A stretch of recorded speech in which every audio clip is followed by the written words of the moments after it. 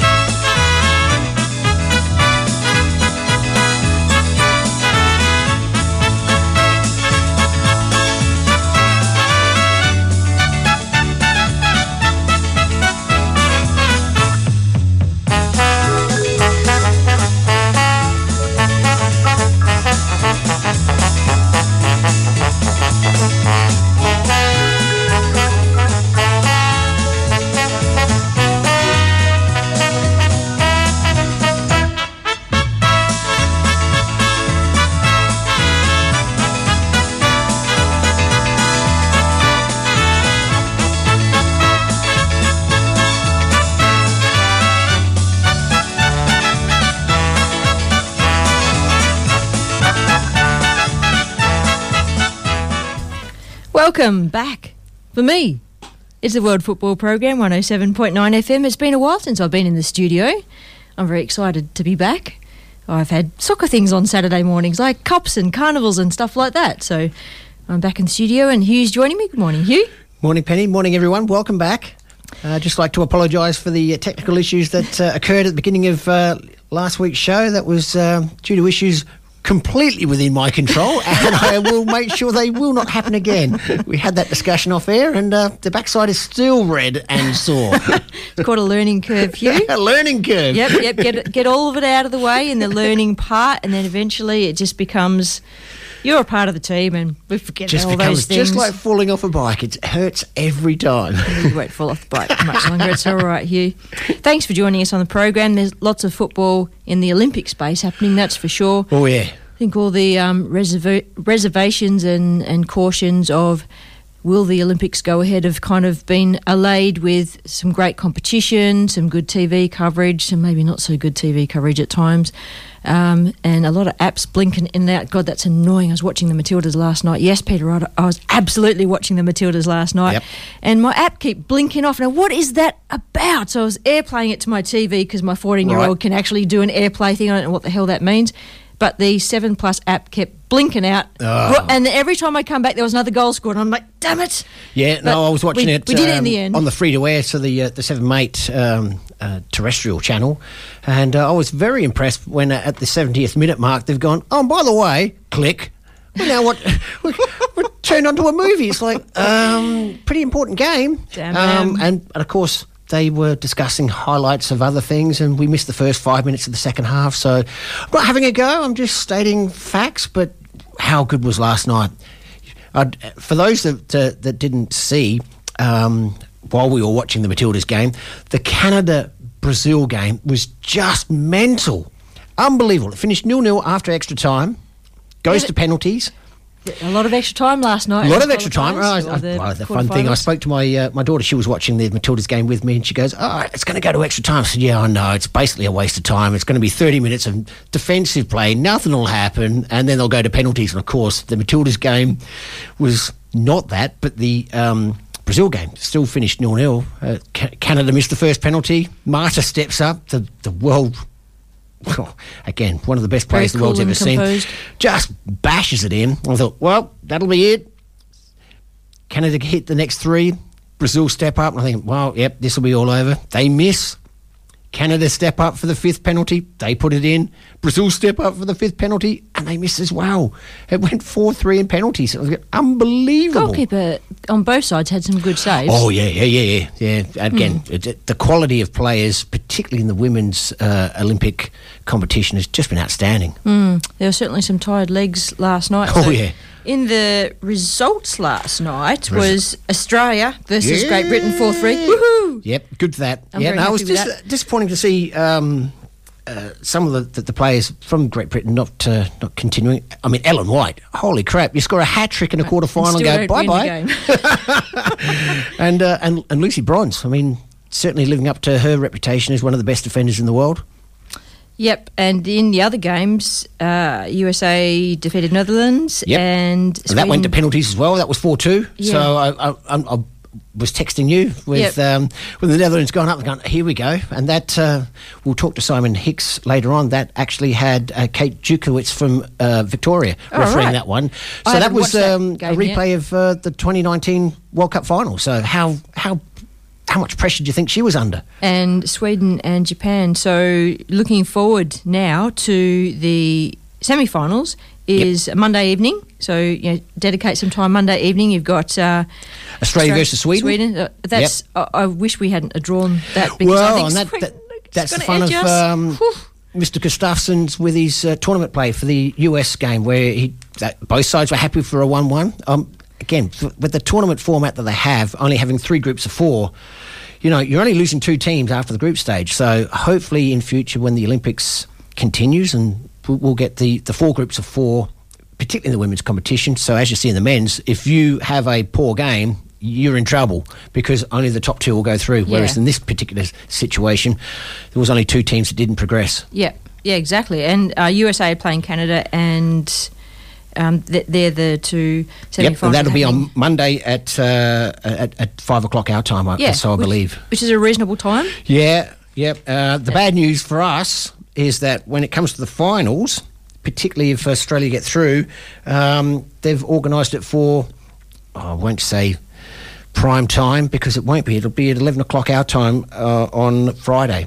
So next Friday, 11 o'clock is the gold medal match, and the bronze medal match will be Thursday at 5 o'clock. So again, why they've done that, in my humble opinion, is because the Olympic Committee or the organisers believe that the US would make the final, and that's primetime viewing in the US. And chances are they could still be there. And moving over into the guy side of things... I've got to turn the page. Listen to this guy. There we go. I've got it written down. Yeah, so unfortunately the Australian men's team didn't make it, but they played a smashing team. I mean, Egypt, they played such great football, lovely controlled defence. The goalkeeper was fantastic.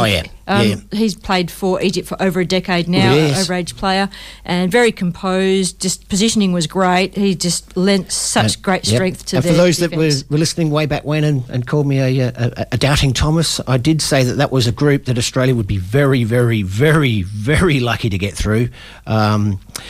Beating Argentina first up gave us some great hope, but Australia played well. Yeah, but then... when they come up against Egypt, as I said, you're not 7 times champions of your confederation, which is Africa, for no good reason. That they are a quality side. Surprised to see that Ahmed Hegazi, ex-West Bromwich Albion player, in the defence there. I thought, I've got a bit of interest in this, but I wasn't happy with the result, I'll tell you that. Okay, we're going to catch Graham Normanton on the phone very soon.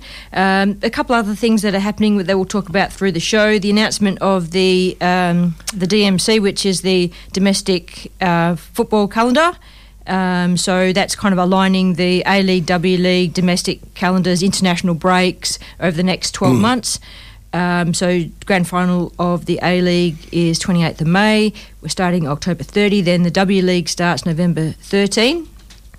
And the transfer windows, I'm not quite sure how that kind of works and makes any difference to anything, but... not now to league, because we don't really have a transfer system at the moment. Yeah, but I like the international breaks being lined up. That's a great idea, giving some...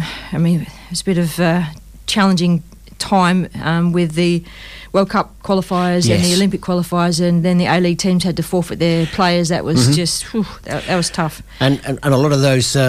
international breaks are aligned for the European calendar, which we've seen on more than a few occasions that it doesn't align with the AFC, and particularly the African conference as well. So when they have the African Cup of Nations, it's usually January, early February, and a lot of the clubs are reluctant to release players for that competition. Same deal when it comes to the Asian Cup and our qualifiers. Yep, and we'll talk more on these things through the show, but we had nearly 1.5 million Australians watching the Australia versus Sweden game.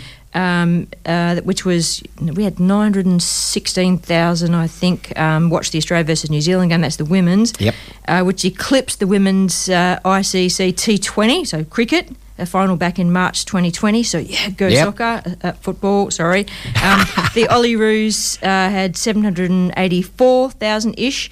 Tune in when they defeated Spain in their Olympic game. That was the 1-0 game, and 800,000 people tuned in with the Australia versus Argentina. Yep, Olympic I'd be interested game to see what the figures were for last night's game, because I would imagine, you said 1.2, I would think it'd be even more than that. Hope so. It's good stuff. It just means that, people are watching the Olympics, they're following the Matildas, they're, taking an interest, which is fantastic. And now, of course, there's lots of football happening across the weekend. Yes.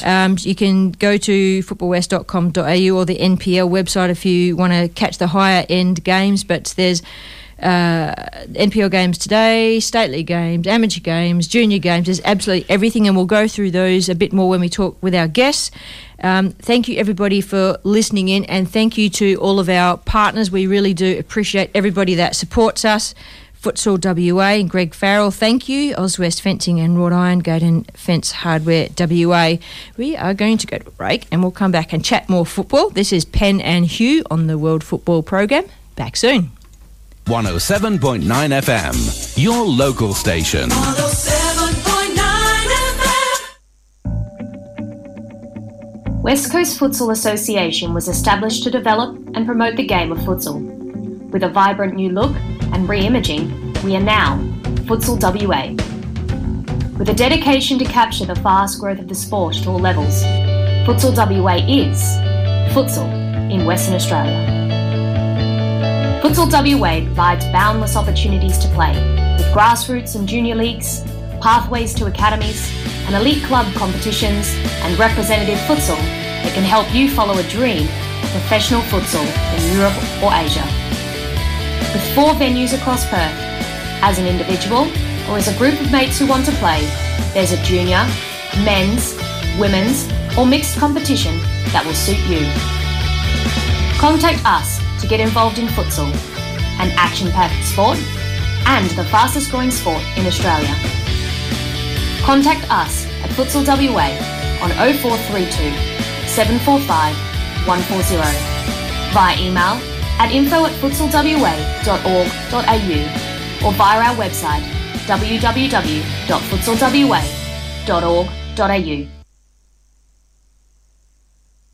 Welcome back to the World Football Programme. Penny and Hugh joining you this morning for the next 2 hours. And as Sean has been very kind, and so's Hugh, of handling the last 3 or 4 weeks of shows, I'm going to be doing a marathon stint over the next 3 weeks, which is going to be good because I'm actually going to schedule a few guests well ahead of time, and it'll cover the Olympics finals, which is nice. So we'll have a bit to talk about. It's always everything to talk about in football anyway. It never stops. Does it, Graham? Good morning to you. Good morning. True, it never stops.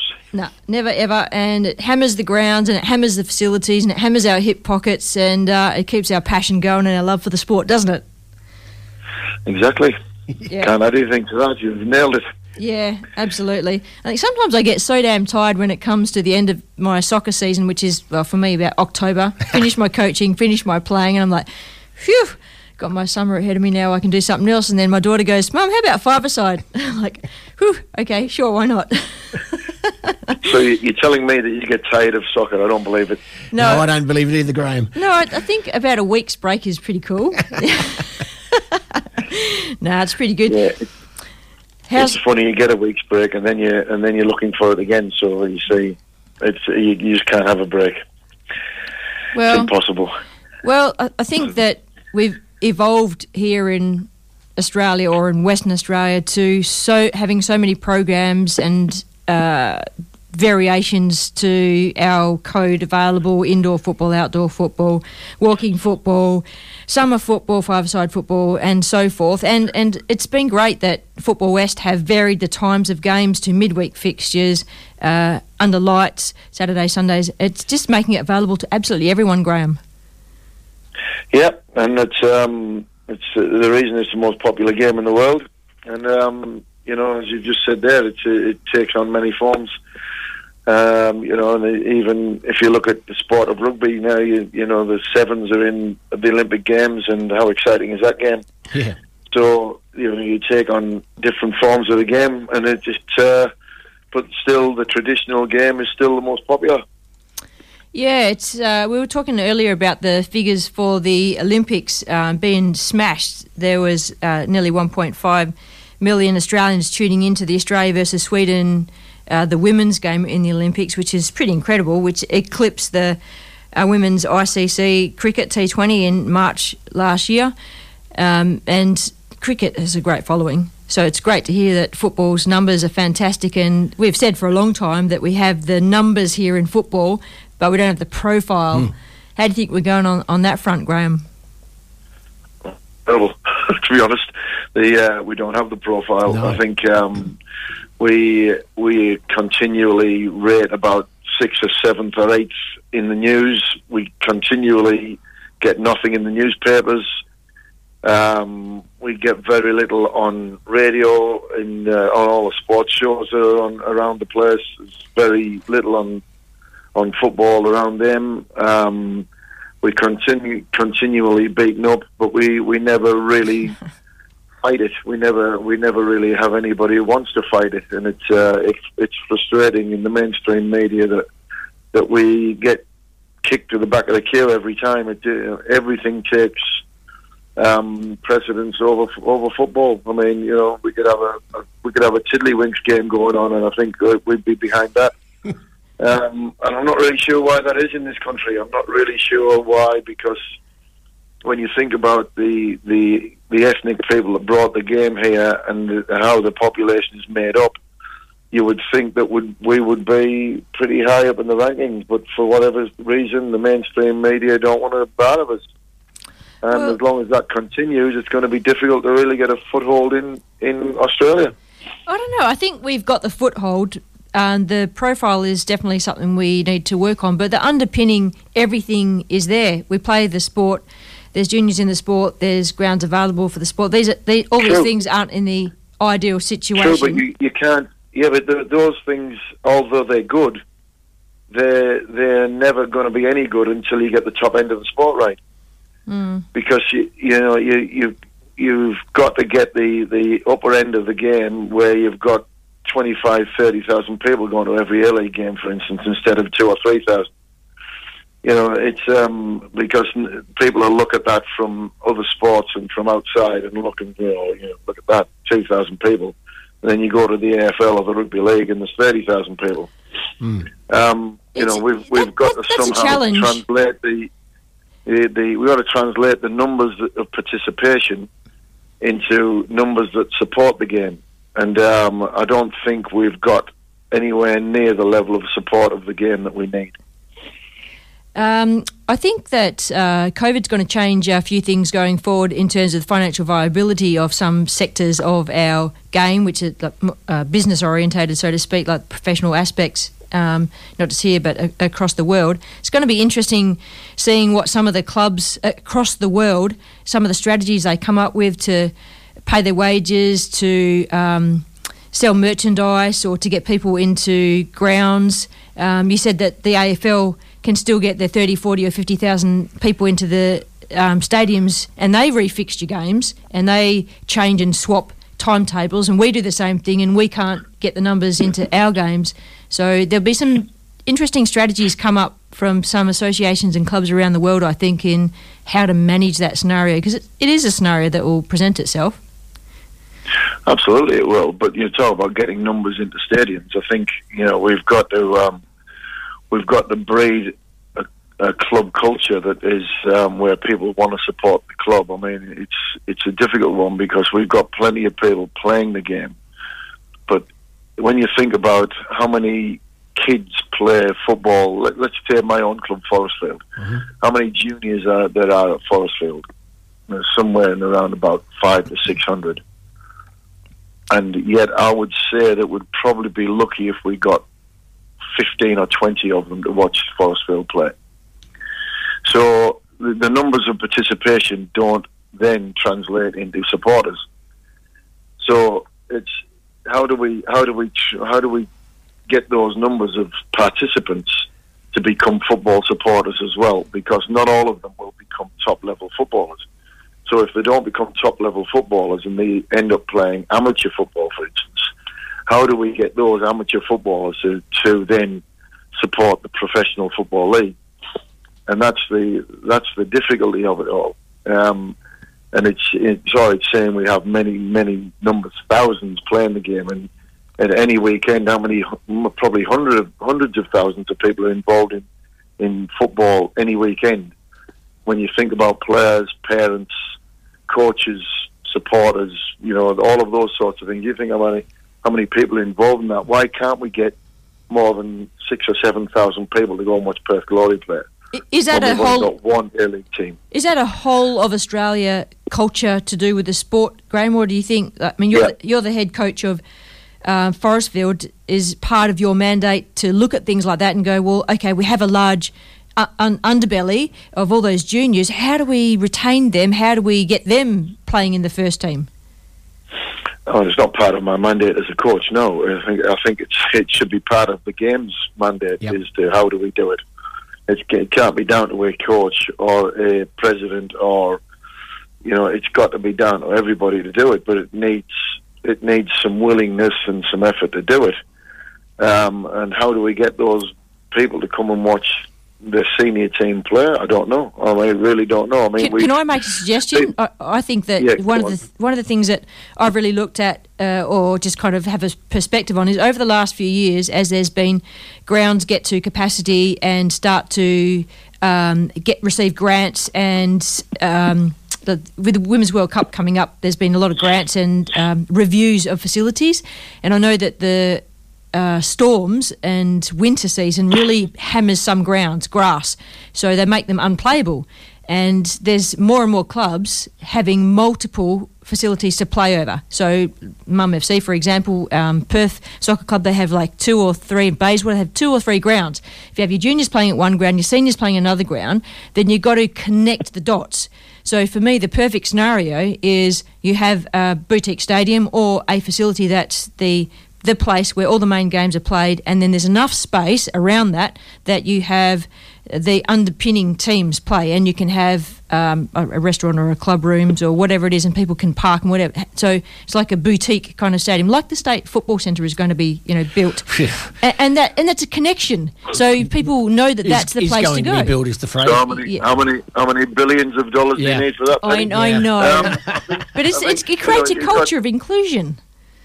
But the thing is that I don't think that's stopping people coming to watch the senior player. I mean, the fact that Perth Juniors play at Forest Park shouldn't stop the kids and the parents coming to watch Perth play at Dorrien Gardens, for instance. No, that's right. I remember when you were coaching there, Graham, that you used to, I don't know if it was your initiative, but you'd have the juniors form a guard of honour for the players to walk through. Was that... Yeah, we've tried all of that. We've tried all of that connection stuff with the juniors, and it doesn't really work. The juniors don't really come. They come. We basically said, right, every weekend, every home game, we wanted one junior team to be at Dorrien Garden, and that worked. But as soon as the kids run off the pitch, the parents take them home. Oh, I thought. I thought you had them working as ball boys as well. Well, we used to have one team that would provide 4 or 5 ball boys, but it wasn't the whole team. But, you know, we've tried all of those sorts of things here, and it hasn't really worked. And people keep saying you know, it needs the head coach to go down and coach all the kids. No. I can't coach 600 kids. you know, it's just, and I have another life. I haven't just, I've got a football life. That's right. I have to run a business. I've got a family. You know, it's, you know, you can't expect the coach to be at the football ground every night of the week for 4 and 5 hours a night and to be walking around doing PR work and patting people on the back and shaking their hand. Can I have a chat? Can I have a chat to you about your other life, Graham? How was it being an apprentice at Middlesbrough in the late 70s? You know, God, you're going back away there. Can you drop some dirt on Craig Johnson for us? Well, Craig Johnson and I were good friends. Yeah, I thought you might be, but around about the same age, yeah. So, you know, he's as far as I'm aware now, he's living in Sydney, and he's had a bit of an up and down life as Craig. He's, you know, he was a superstar for a while, and then he dropped off the radar. And he, as a business, he struggled for a while and nearly went broke. And then he got back on the bike, and he had a television career. And I was hoping for some dirt as a player. we know his public persona. We don't speak out of turn about things that happen in the dressing room here. Fair enough. So when you got to Hartlepool, I noticed that the press had described you as and I quote, a no-nonsense defender with a committed style. Transferred into the coaching pretty easily, didn't it? Well, you've... my attitude is in a competitive environment, it's either me or him, and it's definitely not going to be him. That's right. And so, you know, at some point, I mean, when you're competing, and whether you're a runner or whether you're a football player or you're a cricket player, you're competing. And, you know, for 90 minutes, you can be my worst enemy. But straight after the 90 minutes is finished, we'll go and have a beer. We did, didn't we? Yeah. So, you know, so that's just the way I approach competitive nature. I played all sorts of different sports and was reasonably good at quite a lot of them. And only because of my competitive nature, I would have thought. And sometimes it comes out the wrong way, but it's not meant the wrong way. It's just that's the way it comes out. But I think, you know, I've been called a no-nonsense defender all my life, but I also thought that I was a decent footballer as well. Yep. There's a reason I finished second in the Rothmans Gold Medal 3 times, Hugh. That's right. That's right. There must have been more to me than just kicking people. Exactly right. Yep. So, did you learn much from Terry Cooper? Terry Cooper was one of the world's gentlemen. Yep. He was an absolute gentleman.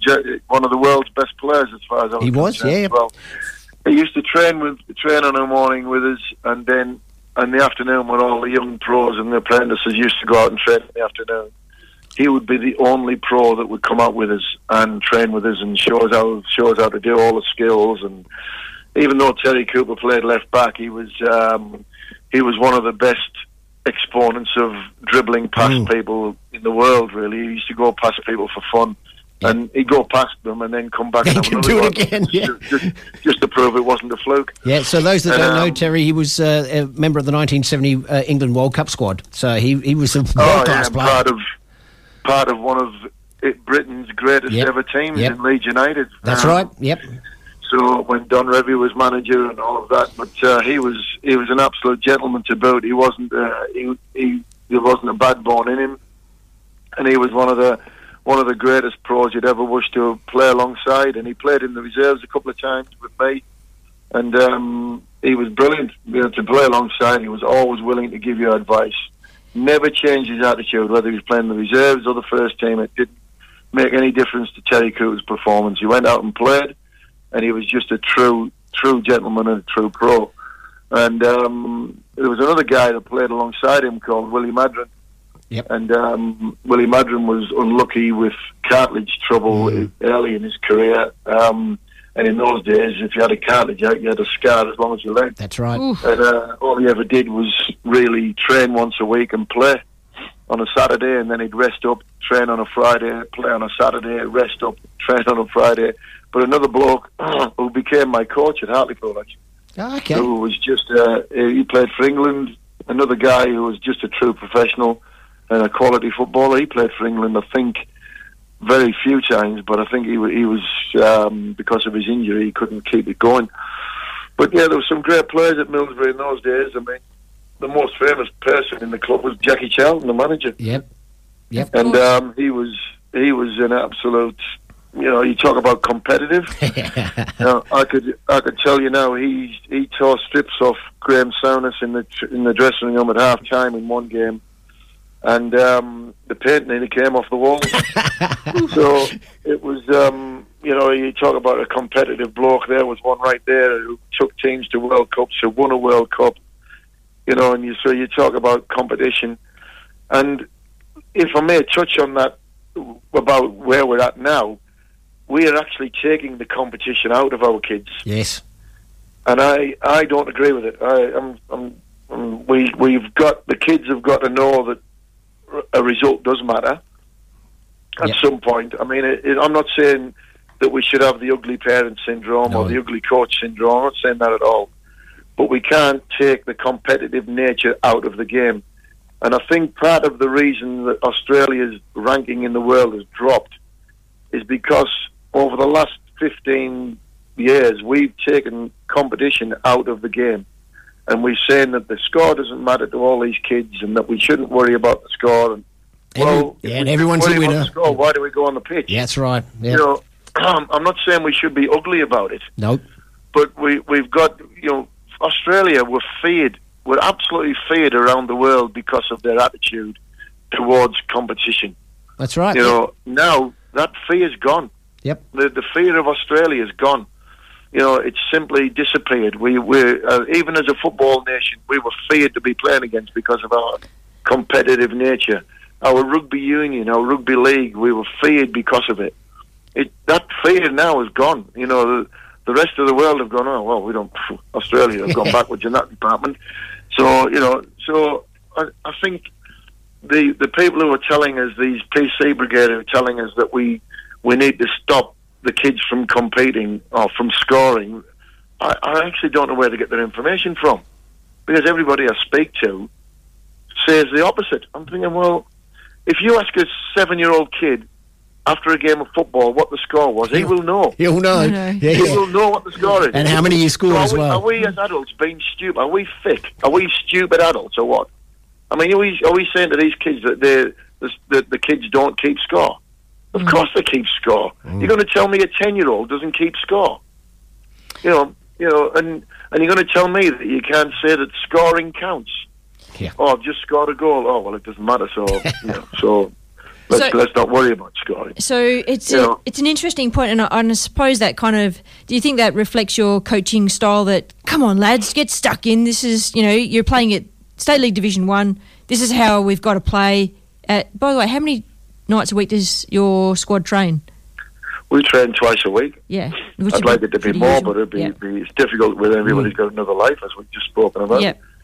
I'd like it to be more, but I am competitive, but I never ever say to my guys, we must win. No. I mean, to me, that's obvious, isn't it? Yeah, I would have thought so. I mean, isn't the fact that you're going on the pitch it doesn't that say that you must win? I don't get it. So what I try to do is give all the team the tools that we need to give them the best chance of winning the game of football. And the tools you've given them, But I never ever say to them, we have to win this game. We must win. My players will say, I never say we must win. The result is important. Absolutely, it's important. And I rarely look at a league table, because if you're winning, you know you're going to be going up the table. If you're losing, you know you're going to be near the bottom. Yeah. So I rarely look at the league table. You won't mention it then? Well, you can mention it. Doesn't worry. I know where we are. Doesn't worry me. I mean, we've improved out of sight in the last 6 weeks, so we're getting better. We've won 2 and drawn 1 at the last 3. And what are you putting that down to, Graham? Well, we've changed a few things. We've changed the way we've played.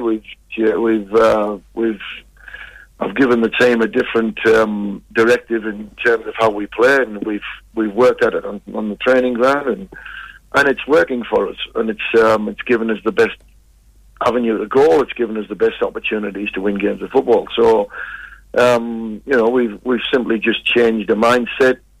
We've changed the way we play, and we've changed a few personnel as well, which has made a difference. And it's working for us. And at the moment, it's going pretty well. So hopefully, we can kick on with it today and get a result today, and hopefully next week and the week after as well. So because I firmly believe that the league table is lying to us at the moment, because I don't think we're as bad as the league table suggests. But the league table at the end of 22 rounds is not going to lie. So we can't keep saying we should have. We simply have to. Just before we let you go, Graham, how's Jen going? Is she still winning league titles and putting you to shame? Or what? Jennifer's just had a little baby. So, okay. Good for her. Congratulations. Football is difficult because she's juggling being first-time mum with playing football, and she's just started playing. I think she's played 3 or 4 games for Subiaco Ladies Reserves. And starting to come back a bit, but she's 36 now, so she's not a well, she's not going to like you. The truth hurts sometimes, doesn't it? But look, old Father Time stands still for no man, and no woman either. So it's women tend to have more longevity in the game than men at the moment, but I think as the competitive nature of women's football increases, I think that'll change. So I think it's great that she's staying involved. I think it's great that she wants to stay involved and wants to play.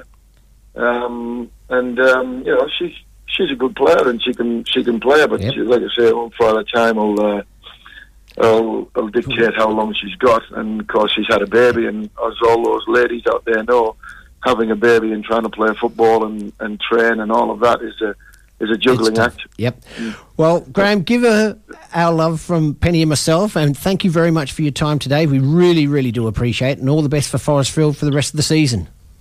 Yeah, well, you'll have to give me a call and we'll talk about Teddy Cooper a lot more. You bet. Yeah. No, I was hoping for some more of that dirt on Craig Johnson. Next time. Thanks, Graham. I'll have a think about it. I'll have a think.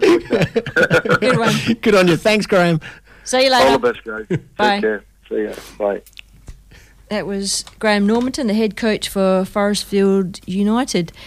Always great to catch up and have a chat. In any direction the conversation will go. And we knew it was going to go somewhere. and Pete, I have not forgotten you. I was just talking about the host. So the best wingman in the world. Sorry, Hugh, I have to say it's Peter Skeeler. I know he's just prompting me here. All right. And he did make a comment about the new domestic calendar. Brilliant. That the FFA Cup final is the end of the 12-month season that they've dedicated, not the A-League Grand Final. And I wonder if that's anything to do with thoughts about not having a finals for the A-League season? Well, let's hope so, because I've been a very loud critic of not having first past the post being the champion. Now, the AFC have what is basically a cup competition as well as the Champions League. So if they're going to do that, then obviously we should still, instead of having the premiers played and first past the post and then you win the toilet seat to get into the Champions League, how about we start entering cup winners into the cup winners AFC tournament as we should be? We're going to get Natasha Rigby on the line. Beauty. She has to go to a drumming session at 5:02, so we're going to have a reasonably short chat with her, so we'll pack in as much as we can. We are going to be back very shortly talking to Natasha Rigby. You're listening to Radio Fremantle 107.9. Oh, give me land, lots of land under starry skies above. Don't fence me in. Oswest Fencing and Wrought Iron. Are you looking to build or replace your gates or fencing? The Oswest team can offer 4 generations of advice, materials and kit assemblies for your unique fence and gate project. We specialise in colorbond, aluminium, steel and timber gates. Check out our galleries at oswestfencing.com.au. That's AUSWEST fencing.com.au. Don't fence me in.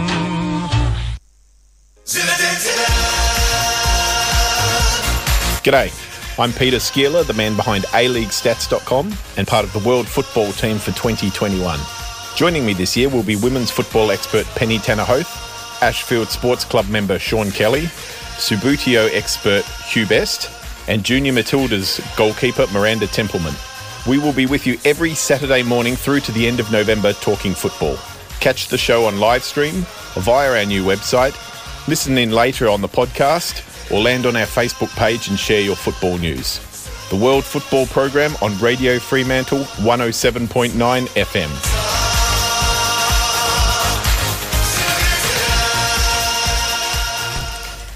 That was just for you, Pete. I haven't forgotten about you. The world's best wingman. How do you think that makes me feel, Pete? Oh, come on. You're going to be almost the world's best host soon. Oh, so okay. you're in the in-between space, mate. You're learning. The uphill thing there. Pen and Hugh back on the radio with you. Thanks, everyone, for listening into the World Football Program on 107.9 FM. We've got the Perth Glory W League captain with us this morning, Natasha Rigby. Good morning, Tash. Hey guys, how you going? We're great, especially after last night's Matildas winger. So I was going to say, winger, where did that come from, right? It was a bit of a cliffhanger for me. Every time that bloody app came off my television, there was another goal being scored, and I'm like screaming at my 14-year-old, come on, get that app back on. Didn't happen to us, did it, Tash? We saw it all. It's good stuff. So the Matildas are through to the semi-finals, and Australia's pretty happy at this moment. Half unhappy because the Olyroos didn't get through, but the other half's really happy that Matildas got through. So, well done. Have you been watching the games, Tash? I have. Oh my gosh, last night was absolutely amazing, wasn't it? What a cliffhanger. Yep. I was a little bit worried. So full of excitement. I was a little bit worried, I must admit, watching the Matildas in the lead up. So the results went. The US game was, but that was tournament play. They needed that result, as we discussed earlier. They needed that result, and it didn't matter how it came about. Any positive result was putting the Matildas through in third place. Do you know what I'm really missing about some of the games is I like to see creative players like that can entertain me. Yep. So I like to see midfielders that can take on a player and can put a ball, thread it through the eye of the needle and put a forward player. Daniel Arzani. Yes. He's a great player. Well, the Spanish knew about him. They just kicked him as quick and as often as they could until the referee stepped in and went, no. And across the women's... all of the Olympic teams in the Olympics, I'm just trying to think of who the best creative midfielders are, and I can't, in my head, no one stuck out. There's a few of them. Who do you think it is, Tash? Yeah, who stood out for you? Yeah, well, I think you're right. You've hit the nail on the head. Like, there's some absolutely phenomenal strikers. Like, we saw both Sammy and Ellen White last night. Yeah, wasn't that great? Oh, my gosh, that was just like tit for tat. Hey, like, it was Ellen White. Oh my gosh, she just blew me away. Yeah. Hey, like she only had very few opportunities, but she finished like every single one, and exactly the same with us. Like Sammy was so clinical up there. Like the commentators were saying, she didn't get that much of the ball, but when she got it, she was so effective and so efficient with it. Yeah, well, the stats for Ellen through this campaign: 8 shots on target, 6 goals. Really? Oh yeah. Isn't that amazing? Unbelievable. That's what you want to and how good was Keegan Micah? Yeah. She was great. I thought she might have been a bit sus on the US goal and the second one last night. Stronger hands. We've got a goalkeeper here who can make a bit more of a decision on that one. But that penalty save, unbelievable. Yeah, that penalty. I'm liking Tegan Micah because it looks like she communicates really well across the back line and is comfortable receiving the ball back and putting it back out again to the defenders. She looks like a seamless part of the defence. So, Tash, do you think she's been anointed as the first choice just because of age? Because I was surprised when she took over Lydia Williams' spot. Oh, I don't think so. I think she obviously just came off an absolutely phenomenal W League season as well. Yeah, okay. Well, I mean, we know that, but, if you were to pick, without having seen performances, that you're starting Matilda's goalkeeper, most people would have Lydia as the number one. I mean, that's why she's got the number one shirt. I thought in the pre-season games, Tegan made some absolutely amazing saves. And like you said, her distribution is pretty pinpoint. Like, she's able to deliver that ball to the defender's feet in the air, and it's pretty accurate, which is exactly what you want to see in a goalkeeper. Absolutely. You want to keep possession. You want to get the ball up as quick as possible into the right spaces. And I don't think Lydia's got that as part of her game. Lydia's got other parts to her game. She's very tall and long. Her positioning is fantastic. She's got different aspects to her game. But I'm liking Tegan Micah in the squad. So, Tash, what did you like about Lucy Bronze's game? You know, that must have been right up your alley, hey? Yeah, it was pretty amazing. Oh my goodness. And what about Marta at 35? Do you think that's the last time we'll see her on the international stage? Oh, I hope not. That woman is incredible. Like, I'm just in awe of her. Like, she is phenomenal and continues to just keep going and keep performing. Yep. Like, keep her in, I say. Yep. 4-time World Player of the Year, 2-time Golden Boot winner at World Cups. I mean, I hope she plays till she's 55. Yeah, me too. 95. 95. Might be in the Masters competition at that point. What about Mina Tanaka? Did you catch any of her games? Did you see any of the Japan games? No, not too much. Oh, you missed a striker there. Crikey, she's red hot. They were totally. You know who else I think was amazing? Who? Yeah, Myanmar. Yeah, Myanmar was so good. Oh my gosh, I'm a big fan. Okay, and this is what it's about, isn't it? I'm so happy that the Olympics has gone ahead, but even though I had reservations about the health and how they'd put the infrastructure to keep our athletes safe, the fact that it's streaming and the figures have been fantastic, that Australia's been watching and breaking all these records, Tash, of tuning in to watch the Australians, and that's what we want, really. We want young players to look at the players who are their role models and see they're doing well and have access to that and go, I want to be like that. I'm going to keep playing this sport because I can get to that stage. So. Exactly right, and it gives you goosebumps, doesn't it? Yeah, it does. So, Tash, we've played Sweden a couple of times recently. Go on, give us a prediction. What do you reckon? Smash them 6-0? I don't think so. If it was a tit-for-tat game, I'd be pretty happy with that. Sam Kerr scoring their strike force scoring one, then Sam McGann would be great, and then, tit for tat, extra time, then penalties. I'd be happy with that. Actually, I mean, Sweden are averaging 3 goals for and 1 goal against per match, but I mean we put 2 past them, so that's double what they're used to. So, and we saw with the Holland, particularly with their attack at all costs. I mean, 4 games, 23 goals in 4 games. But the problem they had, like they're averaging 6 goals a game, but leaking at least 2 goals a game. Yeah. It's like, that's it. It's finding that balance, isn't it? Yeah. It was just like watching Brazil, the old 1970s. Well, I don't care how many you score, we'll score more. It's like, you can't win tournaments that way. Yeah, that's so true. Possibly. So, Tash, just moving over to Perth Glory, there's been more signings in the Perth Glory squad, which we're loving. I think that puts the squad nearer capacity. Would that be right? I think we've still got a few more spots to go because I understand some of our girls have been signed on a scholarship, I think. Oh, okay. But I think we do have maybe a few more spots to fill up, and I think we might be leaving those ones open for a couple of local girls. I think Alex is keeping a very close eye on the WMPL, and we will be inviting a few of those girls down to training as soon as possible to kind of get started so he can keep a very close eye on them. So that's really exciting. Have you started training? I'm training with the academy, but as you guys know, but we've started training together, just running and gymming together, a few of us twice a week. And then when Alex comes over, we'll start to get into something a little bit more concrete. And when do we expect Alex to come? Within the... Well, he's supposed to be here now, but obviously with everything that's been going on, it's been a bit difficult to get him over here. But yeah, literally as soon as he's able to get over here, he'll be on the next flight. Yeah, so we've got I'm actually quite liking our squad. I think that my count, there was about 7 West Australian players that have been signed at this point, including the staples of yourself and Hannah Lowry, Warheads, McKenna. Mariana Tabane, she re-signed? Did she?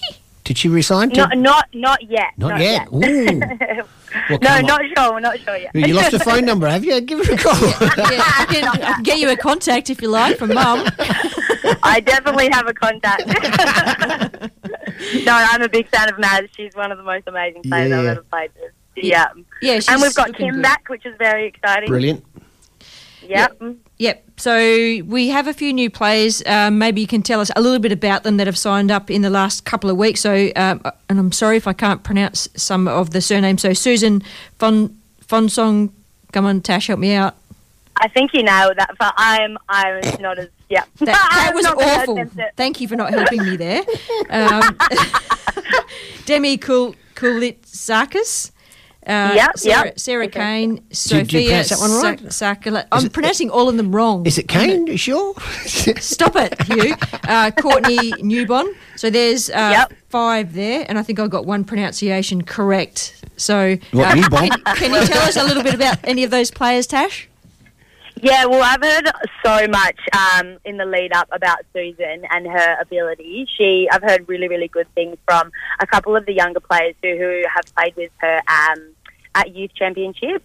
Hannah Lowry and Letitia have both spoken very highly about her talent. I think she's very technically skilled and has a great attitude as well, so really excited to get her on board. Along with Courtney, she has proved time and time again that she is a really strong keeper, and so it'll be awesome to get her on board. Demi, strong attacker, and what was the other one? Sarah Kane. Yeah, awesome. Yeah, and Sarah. So super excited to have her. I think she's got a lot of strength and power behind her, and I spoke to her the other day. Seems like she's got an absolutely amazing attitude too. So really keen to meet them all. Good. And I'm hoping that Morgan Aquino, one day we'll get her on the radio and have a chat to that young lass. But I think she's got excellent skills and potential. I'd like to see her as a number one goalkeeper here in Perth. I mean, she's done the business elsewhere. I want to see it done here. Yeah. Yeah, 100%. And I think when we did sign her, she has been performing. She was obviously able to break her way into the squad. So into an amazing squad that Brisbane were as well last season. Exactly. So that just speaks volumes about her own skill and her own talent. So it would be absolutely amazing to get her in. And so, yeah, you guys should definitely chat to her. I'll get you a number. She would love to have a chat. Thank you for the endorsement. She's such a character. Yes, very good. And someone else I'd like to see if you could have a word to the right people, like in the squad, is Tia Stonehill. Yes. Like, she's one of the top 3 goal scorers in the NPL, and Mum... And top 2? She's second now, isn't she? Is she? She might behind be. Kat. Well, Kat, and then Larissa Walsh from Redbacks is. Oh yeah, Larry. Yeah. Yep. Those 3 are incredible, and I know Kat's retired. Yes. So Larissa Walsh and Tia Stonehill should both have an opportunity. But I'm thinking, I'm biased. Tia Stonehill has been playing out of her skin this season. The best I've ever seen that girl play. She's scoring goals, and that's what we want, right? And so is Larry. Yeah. So, I'm biased. What can I say? Well, yeah, trust me when I say Alex has definitely been watching, and he watches all the WNPL matches. And so, I know I've played with Tia for many, many years, and she's not only a great player, but just such a firecracker as a human being as well. But yeah, no, she has definitely been performing along with Larry too. There's some real talent in the local league at the moment, so it's really exciting to see. Yeah, and it's good if there's a couple of spots that Alex is contemplating some more local signing. I really like to hear that. And just on the local league with the NPL, sitting on top of the table at the moment, and I know there's so many midweek games and catch-up games happening, but I think this is the table as of today. Northern Redbacks sitting on top with 33 points. Yep. Then Mum FC, 32, and Freo, and then Perth Soccer Club. And games over this weekend. Actually, Freo and Subi played last night, and I don't know what the result of that is. Freo 1, Subi 2. Okay, right. Nice. Yep. Interesting. And then Mum and NTC are playing Sunday. Northern Redbacks are playing Perth Soccer Club Sunday, and that would leave Balcatta and Curtin also on Sunday. Yeah, so that's Perth being the home team there. So those that rock up to see the Redbacks playing at home will find an empty stadium. They will. So, go to footballwest.com.au and go to the NPL link at the bottom of the website to track where they're playing and what times they're. And there's been a few catch-up games. Mum played Perth Soccer Club midweek on the turf over at the stadium, and it was a 2-0 win to Mum. Yes. and Fremantle played Northern Redbacks, and that was 2-0 to Northern Redbacks. I watched both of those games on the live stream. I'm loving this live stream. It's great. So many late nights, but it's great. How good is it? It's awesome. Yeah, but just the difference in the two grounds. Like, we had some horrible weather this week. Horrible. Mm-hmm. And the turf at the stadium at Murdoch is absolutely a dream to play on in terms of the water goes away. It's a bit cold and windy up there, I've got to say. It's kind of like the Windy Hill of the South area. Yep. Now, I was going to go to that, and then I saw the weather and went, I can watch it on the live stream with the heater on. I know. Now that I don't referee anymore, I thought, no, I don't have to go out in that weather anymore. You're the problem, okay? Because Graham Normanton was just saying, how do we get people down to games, right? There you are watching it at home. I blame Football West. They made the access so easy. But we are watching. We've just got to convert that into something that, I don't know what it is anyway. Those midweek games, and I'm not sure if there's any more catch-up midweek games, but... there'd have to be, wouldn't there, with a couple of sides there. So, I mean, Perth are 2 games behind. Are they? Yeah, according to the ladder that's there. Gotcha. So we've got Perth with 2 games in hand, Balcatta with a game in hand, NTC with 2 in hand. So, they're the players that are going there. And we've got Fremantle have played an extra game than the rest of the league. So there's catch-up games to be had. There you go. Okay. Tash, it's been absolutely awesome having a chat to you, and I know you've got to go, so I really do appreciate your time today. Thank you. Thank you so much, guys. See you later. See you, Tash. Stay safe. Tash. That was Natasha Rigby, the captain of the Perth Glory W League team. Off to drumming. I know. Hey, multi-talented, that girl. She just gets out and about and lives life, that one. Good to hear. So W League season starting 13th of November. Yep. And our coach is caught up over East. At the moment, unfortunately. You get caught up in over East at the moment with COVID, and signings are still happening, which is great. I'm so glad we are being proactive. Yep. For the fans, we can see action. Not, with feet on the ground just yet, but the signings mean that we've got a squad that we can start to get to know, and hopefully entices a few people to get some memberships and form groups, get down to games. Yeah, well, as Tony Pignata was saying, that at least now, unlike last year, it was so fluid whether we would actually have a team in the W League. There was, almost the 11th hour that Perth wouldn't have a W League side because of the situation that's there. At least this year, it's more solid, and we can put in plans, we can get players in with the confidence that the league and Perth Glory will be in it. Yeah. Is there any other news we need to throw in that we haven't covered quite yet? Oh, I did want to mention when we had the conversation with Graham too that 6PR have actually, Football West have formed a partnership with 6PR, and in the evenings they give the results of the men's and the women's NPL games. Sensational. Our sister station here at Sport FM 91.3, they do a regular local roundup on Tuesday mornings after about 9:10 with Tommy Dolman. Jeez, I had a brain fade there. Yeah, match reporter for Football West. We have Tommy on from time to time on the show. Giving a plug to a couple of other stations, but we'd love you to stay here on 91 or 107.9 FM Radio Fremantle to get all your info. But if you do happen to swing around that dial, there's a couple of other places where you can catch it. Yeah, thanks for listening in, everyone. It's great to be back bantering football again, nice and casual. The next guest we've got coming up is Elizabeth Ray, who is local government councillor and the president of the Football Hall of Fame Western Australia. And our final guest for the show will be Simon Hicks. We're going to go to a break and come back soon with more football banter. Radio Fremantle 107.9 FM. Let us tell you something about us. If there were no stadiums, no floodlights, no mascots, no commentators, no headlines, no cameras, no contracts, no adverts. Hell, if there was no ball, we'd play anyway. And then we'd find a ball, put nets up, pick sides, take sides. We talk about it, argue about it, sponsor it, film it, play it, live it. Because that's the thing about us. We are football.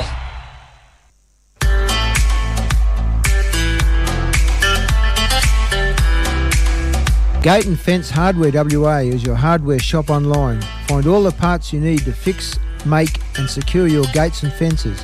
Friendly staff and family offer advice to help your project along or order in your special part. Gate and Fence Hardware WA. Station sponsor. West Coast Futsal Association was established to develop and promote the game of futsal. With a vibrant new look and re-imaging, we are now Futsal WA. With a dedication to capture the fast growth of the sport at all levels, Futsal WA is futsal in Western Australia. Futsal WA provides boundless opportunities to play, with grassroots and junior leagues, pathways to academies, and elite club competitions and representative futsal that can help you follow a dream of professional futsal in Europe or Asia.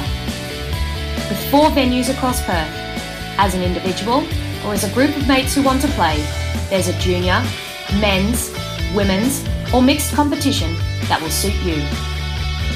Contact us to get involved in futsal, an action-packed sport and the fastest growing sport in Australia. Contact us at Futsal WA on 0432 745 140 via email at info@futsalwa.org.au or via our website www.futsalwa.org.au. Welcome back to the World Football Program. You've got Pen and Hugh. Unfortunately. Come on, Hugh. Come on. You've got me again. And this week, the connections have been really good, but we don't have a storm raging behind me. But sometimes if a line disconnects or there's crazy weather outside, it goes a bit staticky. So sometimes we can get a landline, which is really unusual because people don't all have landlines these days. But we've got Liz on a landline, so it's all good. Good morning, Liz. How are you? Good morning, everybody. And yes, landlines are important. They still do exist.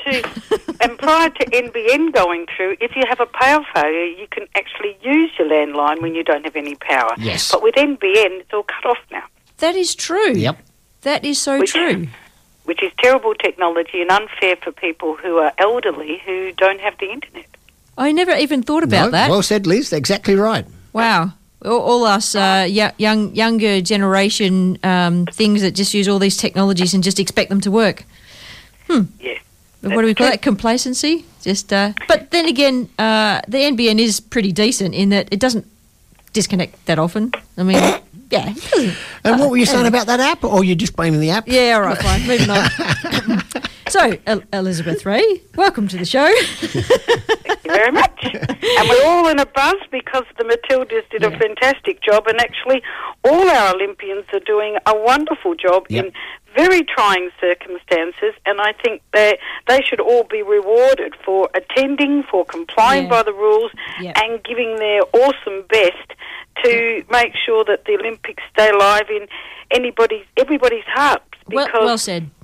While COVID is bringing everybody together in the world in not, shall we say, nicer circumstances, the Olympics bring everyone in the world together to make people realise as one, regarding of wars, racism, nationality or anything else, we all are one. And I think that's one of the most important things that we can do as humans. Yeah, that's pretty well said, and that's 2 for 2, Liz. Go for the hat trick. Yeah, good job. All right. So let's talk about locally here in Perth and Western Australia. What's across Elizabeth Ray's agenda? Like, what's the most talked about topics? Well, at the moment, the most talked about topic, at least once a day, is the current situation of our weather. We've had the most consecutive days of rain since 1956, and we've had the most rainfall in July ever. So this has put a lot of pressure on drains, on areas where it used to be swamps, etc., but now have houses or now have playing fields and rubbish tips that became playing fields. So when it rains, they get inundated with water. So what we're finding is, especially with the floods the last couple of weeks, is that a lot of sporting ovals, a variety of sporting disciplines, have all flooded, and so have their change rooms. And I can recall about 25 years ago, my kids were playing junior soccer at Wembley Downs Soccer Club, that the Wembley Downs Soccer Club Not flooded. the same change room, I hope. Yeah. It's been rebuilt since then. No. What? No, it's the same not one. rebuilt. No, it's the same one. Same change room. Yep. And when I was fortunate enough to be elected into council, one of the things I asked for was for a drain to be put on to stop the water going straight into the club rooms, which they did, which was great, and fulfilled a good purpose when it wasn't raining lots. But since then, it's got inundated a couple of years ago, and then unfortunately last week got severely rained upon and flooded out again. So sometimes it's a design fault, sometimes it's God, sometimes it's climate change, for those who want to say. But overall, we have to look at some of these facilities a bit better. And in order for local government to address these issues, really need for the clubs to come forward and not just say, well, it'll be okay next year, or we'll fix it up next year. We actually have to have the clubs coming forward with a strategy, which I'm raising at the moment. Do we make, we've got a problem in the sense if we make things higher, we've got disability access is an issue. We've got age, we've got little kids. Sometimes making it higher and having steps isn't the answer. Sometimes if you make ramps, all you're doing is having a funnel, a tunnel for the rain to go straight off into club rooms. So it's something which we have to champion as a team. And the people that are at the clubs are the best people to say, well, hey, why don't we do A, B and C? So I'd like to ask the clubs to come forward and approach your council wherever you are and just say, look, this is the photos of flooding, this is what happened last time, we've been thinking, why don't we get that drain fixed up, they won't do this, and then the councils can put it in their budget. I mean, you can't stop a 1 in 100 year flood. I mean, you just can't do it. But we can mitigate the loss to the club rooms. We can mitigate the impact it has on clubs which are already severely impacted because of COVID, because of the weather, because of society, because of funding. You've got to work together. And I've spoken to Sharif at Football West about this, and he agrees that we need to hear from the clubs so they can help and we can help in the local government realm. So I think people are already shattered from COVID. They're shattered because they don't have enough finances, and then the storm just, was just a trifecta, a triangle, a Bermuda Triangle of where we're going in the world. So do you think that with the upcoming Women's World Cup and the review of facilities, the audit that Football West did of all the facilities in Western Australia, do you think that there is some real action on the short horizon? I think it's a great opportunity for the clubs to come forward and sit there and say, what about me? Yeah. We have been I know clubs that have built the toilets, built the showers, built their kitchen because they got sick of waiting for the council to do something. They weren't in an area that attracted state or federal funding because of politics. Yes. And they've got off and done things. But I think whether your field, whether your club gets chosen by FIFA for a training venue, for anything else, it's a really great opportunity to showcase what great clubs we've got, what facilities we can improve on. Even as I've mentioned previously about the women's change room, Scott Morrison has said he's promised $20 million to upgrade. Well, you've got to go and put your name down to get access to them. And 2023 isn't far away when you look at councils have got a budget a year ahead, and you've got to get finances, you've got to get plans.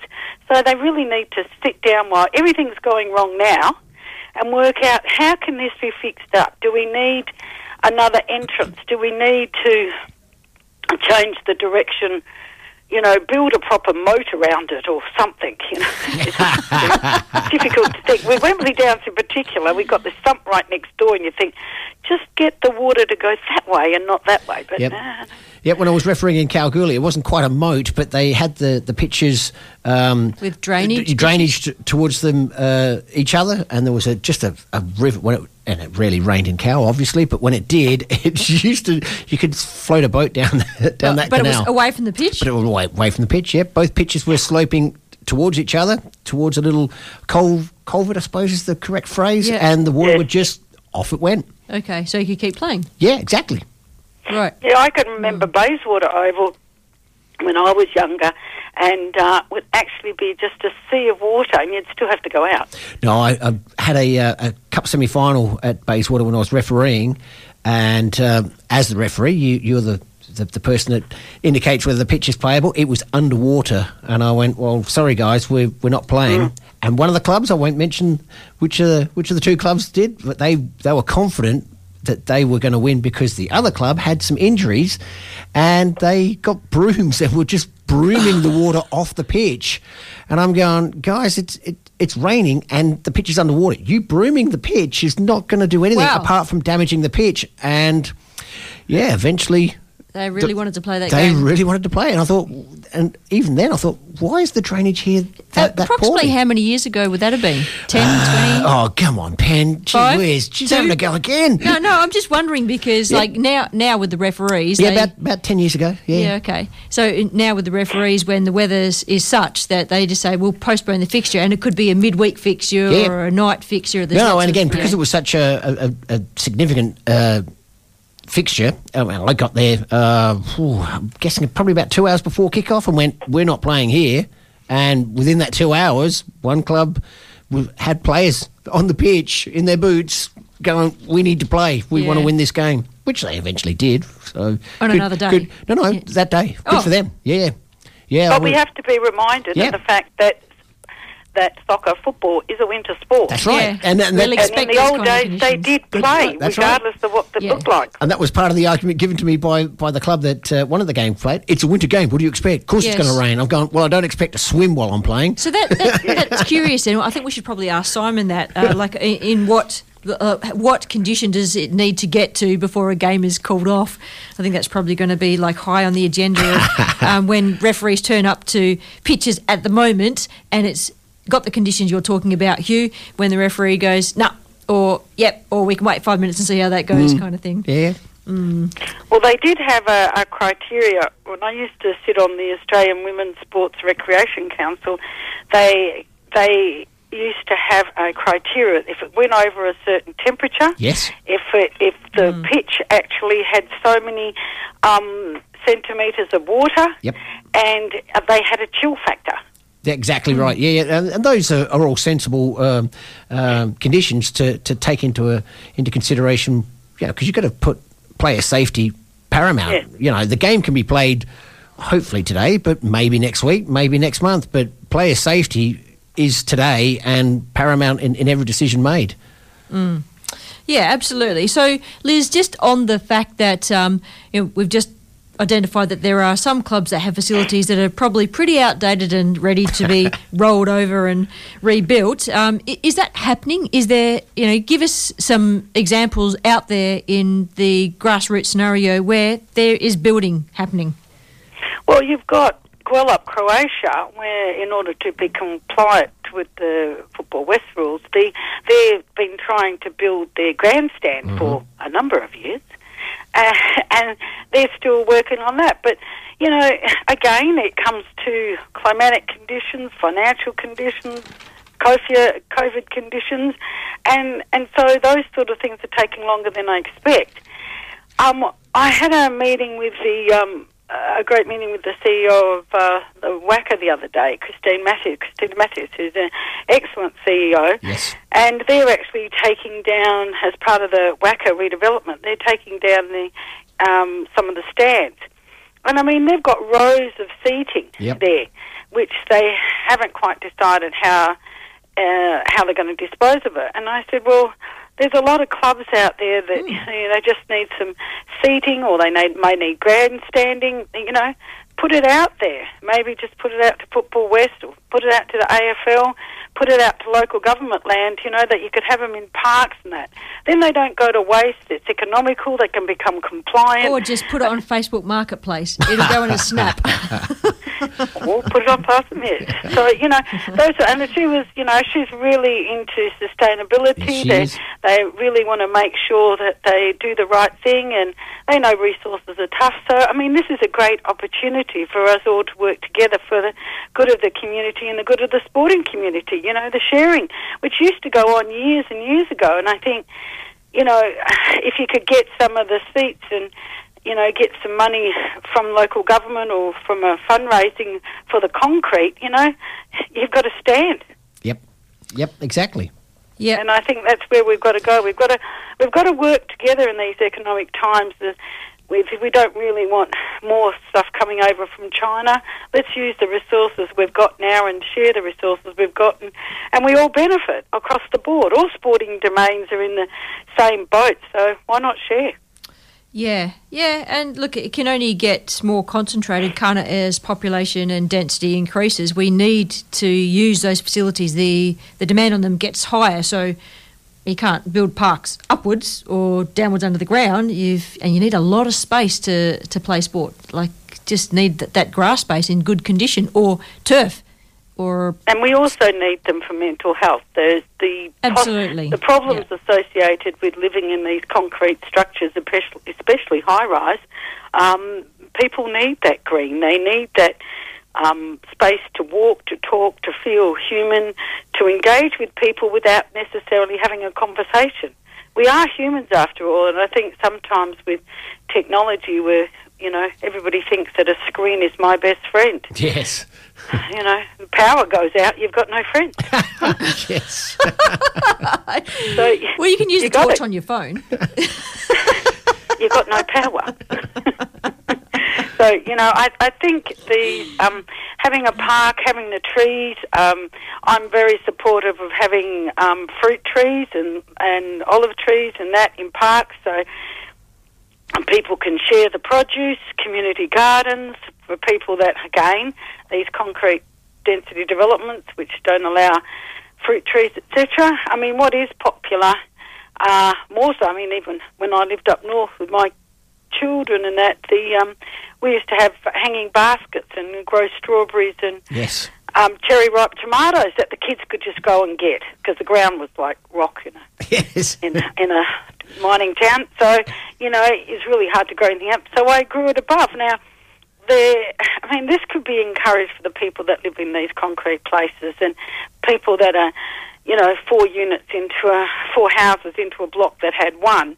The space is becoming difficult, but we need it for our mental health and we need to eat fresh fruit and vegetables as well. Actually, Liz, you bring up a good point. The vegetables is a good point, but I'm thinking about where people play football. And if you think of other countries, and you think of Brazil, for example, and I think of Pelé, Brazil, and I think of how he grew up playing football and where he played at football. It was on the streets. It was street football. So they didn't have a ball, or he didn't have a ball when he played. They used whatever to kick around. Yep. They makeshift, and it was on the streets. And they probably had bare feet back then. Yep. And Maradona had bare feet when he was playing on the streets. Think about in England, the kids would kick balls around on the roads. Jumpers for goalposts. So suits you. It's totally okay to use whatever spaces you've got, as long as we can make it safe, or the kids have a bit of awareness around them. So it doesn't have to be the perfect place. We do get used to things here in Australia being pretty well looked after and conditioned and expecting and being able to get better things because that's the society and infrastructure and government support that we've got. So we're pretty blessed here in Australia, but it doesn't have to be that way. We can makeshift. We can make do. You don't have to have the perfect ground to play football. Yeah, well, in some of the bowling clubs, because it used to be a pattern that used to be people over 60 at bowling clubs, and now we're seeing a big turnaround of younger people come and play social bowls and use it as a, like the social, the local hotel, the local tavern, the local that. They use it as a bowling club so they can bring their children there. The children can run around. They can have some cheap drinks. It's only $30 usually to join. And so some of the bowling clubs have converted some of their greens into community gardens. So they're growing vegetables and that. And so you can buy, like, I think it's 2 square metres of land for lease it for a year for like $20 or $30 or something, not very much.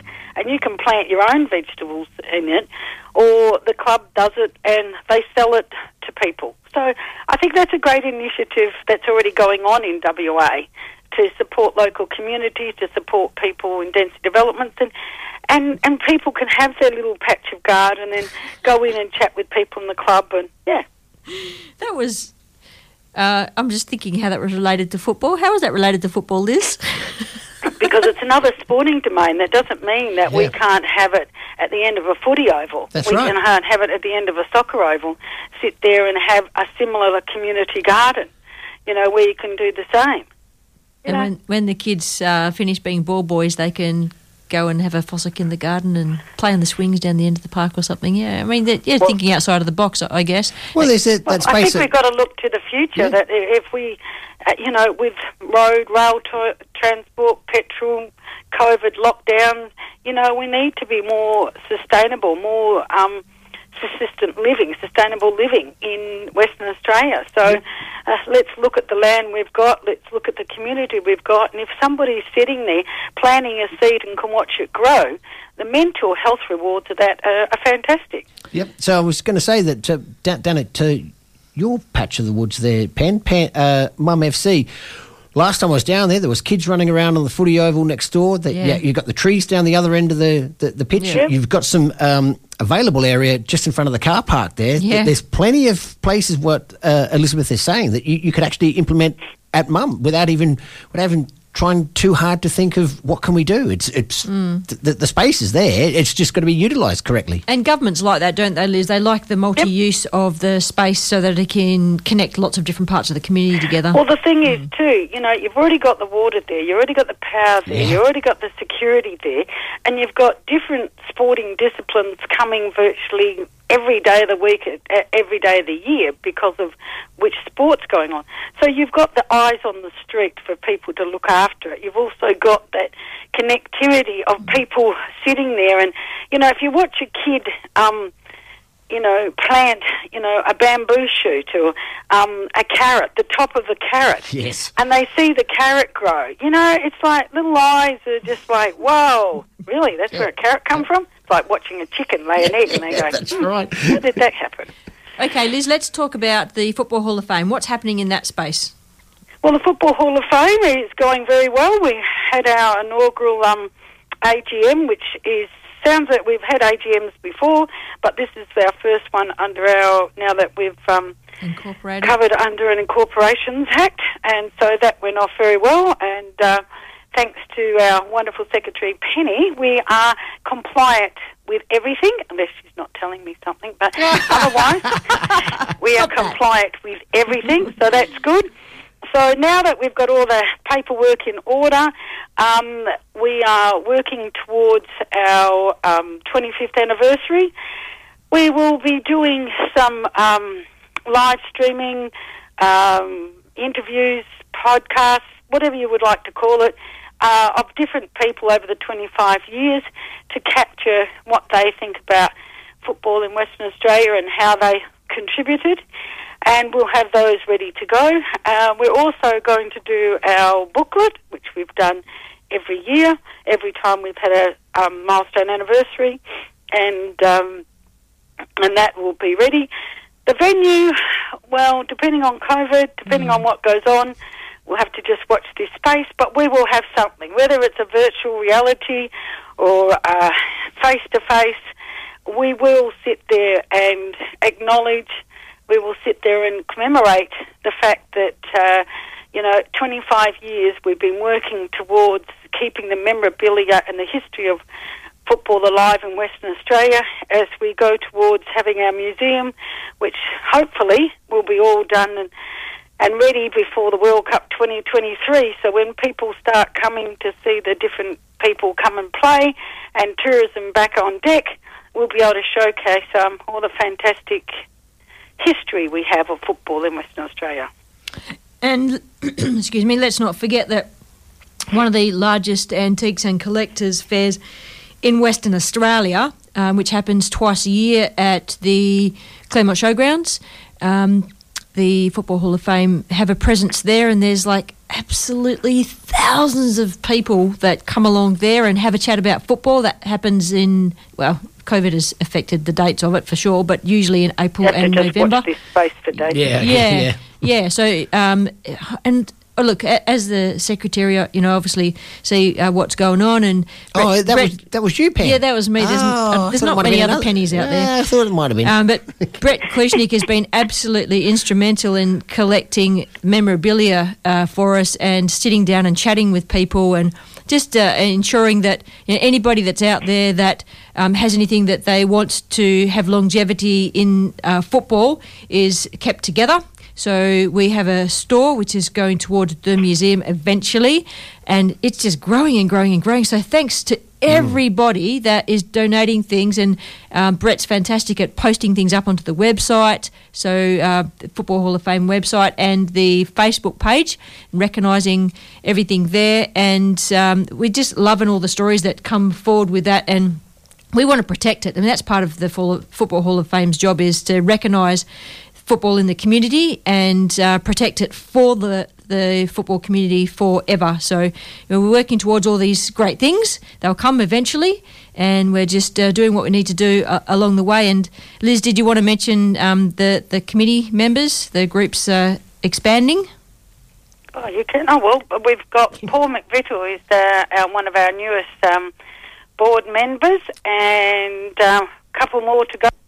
And then we should be complete. And he has also taken on the role of treasurer.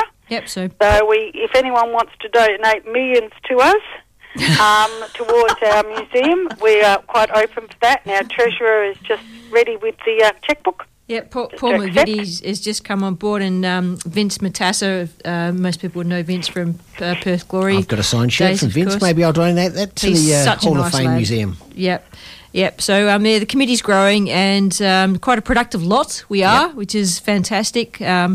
Just moving along in that space in our quiet kind of way, and loving what we're doing. Liz, thank you very much for joining us. Appreciate, as always, the stories and connections that you bring. Appreciated. No worries. I'd just like to say beforehand, I'd just like to say a cheerio to Jerry Mayo, who's not quite well at the moment, and who is an inspiration and a stalwart of the Bayswater Soccer Club, who has done so many things for football over the years, and, their grandstand, keeping it going under, tough conditions over all these years. I mean, there's not too many people who can say that they started and they're still there. So big cheery to Jerry Mayo, and to stay strong. Yep, no, he's a gentleman, Jerry. One of the first people when I was refereeing, one of the first people I saw every time I rocked up as a referee was Jerry. Big smile on his face, always happy to see everybody. So always very welcoming, and had a nice steady ship. Yep. So best wishes to you, Jerry. Stay safe, everybody, and go Matildas, and go our Olympians who are doing Australia proud. They are. Good one. Thanks, Liz. Stay safe. No worries. Bye. That was Elizabeth Ray, who is the president of the Football Hall of Fame Western Australia and a local government member. Yep. Northern suburbs, mainly, I think so. Travels around the area. And with Bayswater being mentioned there, we'll go through the NPL fixtures for today. Obviously, there was, well, not obviously, those that may not know about it, there was a game played last night, which was Perth Glory 1, Armidale SC 1. And today's fixtures is Guelph, Croatia versus Perth Soccer Club. Obviously, that will be at the Croatian Sports Complex in Guelph. We've got Coburn versus Floreat. That's at Dalmatic Park. ECU Joondalup versus Balcatta. That's at the ECU Joondalup Football Stadium. Inglewood will play Bayswater. That's at Inglewood Stadium. Sorrento will play Rockingham City at Windy Hill, as I've been told to call it from now on. With the ladder now, Floreat, with that lead very much being narrowed down by Perth SC. Floreat top of the table with 33 points. Perth nipping on their heels with 32 points. Sorrento in third place with 29, and Perth Glory in fourth place. And at the other end of the table, we have Rockingham, Balcatta, and then Gwelup in 10th position. So that's how that's going there. For the State League Division 1, we have Swan versus Ashfield, Joondalup versus Quinns, Mandurah versus Fremantle. Graham Normington's Forestfield United will play one of Graham Normington's first ever clubs and previous coaching club, Olympic Kingsway. Stirling Lions will play Subiaco, as that should be Stirling Macedonia, sorry to those that are listening, and UWA versus Western Knights. And that puts Stirling top of the table with 40 points, 10 points clear of Quinns in second, and the Western Knights in third place on 28 points. And at the other end of the table, Sean Kelly, block your ears. Ashfield, bottom of the table at the moment, 10 points. Swan United, 12. And Forestfield will be, as Graham says, working their way up the table. And with the State League 2, we've got, Canning versus Morley, Curtin University versus Gosnells, Joondalup City versus Carramar Shamrock, Mum versus Balga, Kingsley Westside versus Kelmscott, and Dianella versus Wanneroo City. Now, I don't know why they're going to play that Dianella game, because they are top of the table by, let's have a look there, that is 14 points. They are top of the table with 43 points. Next, Kingsley Westside on 29 points. Wanneroo City on 25 points. I suppose that's why they're playing it. It's a top of the table clash. Mm-hmm. And at the other end of the table, Kelmscott on 4 points. They're having a really tough season, poor Kelmscott, but they're still battling away there. Canning and then Morley. So the weather is clearing up, so get yourself down there. Most of those games will start at 3 o'clock this afternoon. Yeah, go Mum. And Taki Nicolaides is... I'm going to get his pronunciation right one day. That's close. We're going to have him on the show in the next couple of weeks and have a chat. Brilliant. He's now coaching at Mum FC, so it'd be great to catch up and see how he's settling in at the club and the coaching style that he's got and how he's finding the environment. I love Taki. We've a long history, Taki myself, as player referee and as player coach. And as that sort of stuff. Good fun. A big hi to Dave Kindness, who always checks in when he's listening. Good on you, Dave. Appreciate you listening in, and everyone else who's listening out there and lobbing onto our Facebook page and commenting and posting. Really do appreciate that. Please do like the page and become a member of it and post away. It's appreciated that you share information for everyone else to share as well. Hugh, do you have the Women's State League Division 1? Ha ha! Yes, I do. Oh, you just go for it then. Do it. We have playing tomorrow, sorry. It's Stirling Macedonia versus ECU Joondalup. We've got Sorrento versus Perth AFC. Armidale SC Women's State League, as it's given its first full name, will play UWA Netherlands. Mandurah City FC against Southwest Phoenix, so the Southwest Derby is on there, and Gwelup Croatia have the bye. And table? The table. See, you made me do some research. I've got that all under control. Good table is currently, after 13 rounds, UWA top of the table with 32 points. Southwest Phoenix, having played only 10 games, on 26, so they're only 6 points behind with 3 games in hand. Sorrento FC have played 12 games on 26 points. ECU Joondalup have played 11 games and are on 19 points. So obviously there's been a few fixtures postponed there in that division. Yeah, weather's been a bit crazy. Weather's been crazy. There's been something else. COVID logged in there at some point as well. And at the other end of the table, Gwelup, who, as I say, have the bye, have played 12. They've got 5 points. And Stirling Macedonia, who have also played 12, are on 7 points. And Mandurah City, with a big chance to get out, have only played the 10, but they've got 9 points. So, nearly a point a game. If you can average that in most leagues, you are going to be pretty comfortable. Thanks, Hugh. No trouble. We are going to go to a break and we'll come back and chat more football with Simon Hicks, covering what's happening in the referee space. This is Pen and Hugh on the World Football Programme. Thank you for listening in. Stay tuned.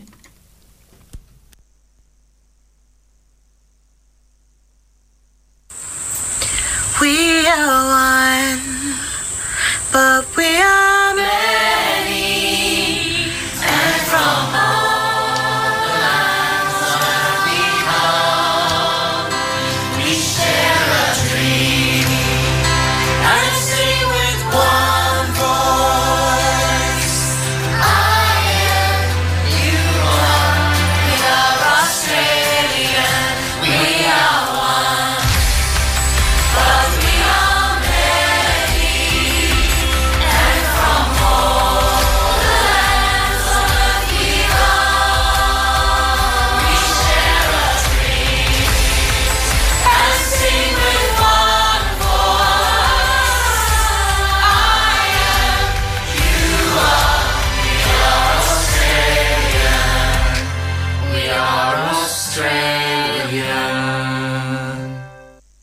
husband decided, yes, we got to get out of India, and we were accepted to Australia, and we came here, and the rest is history, really.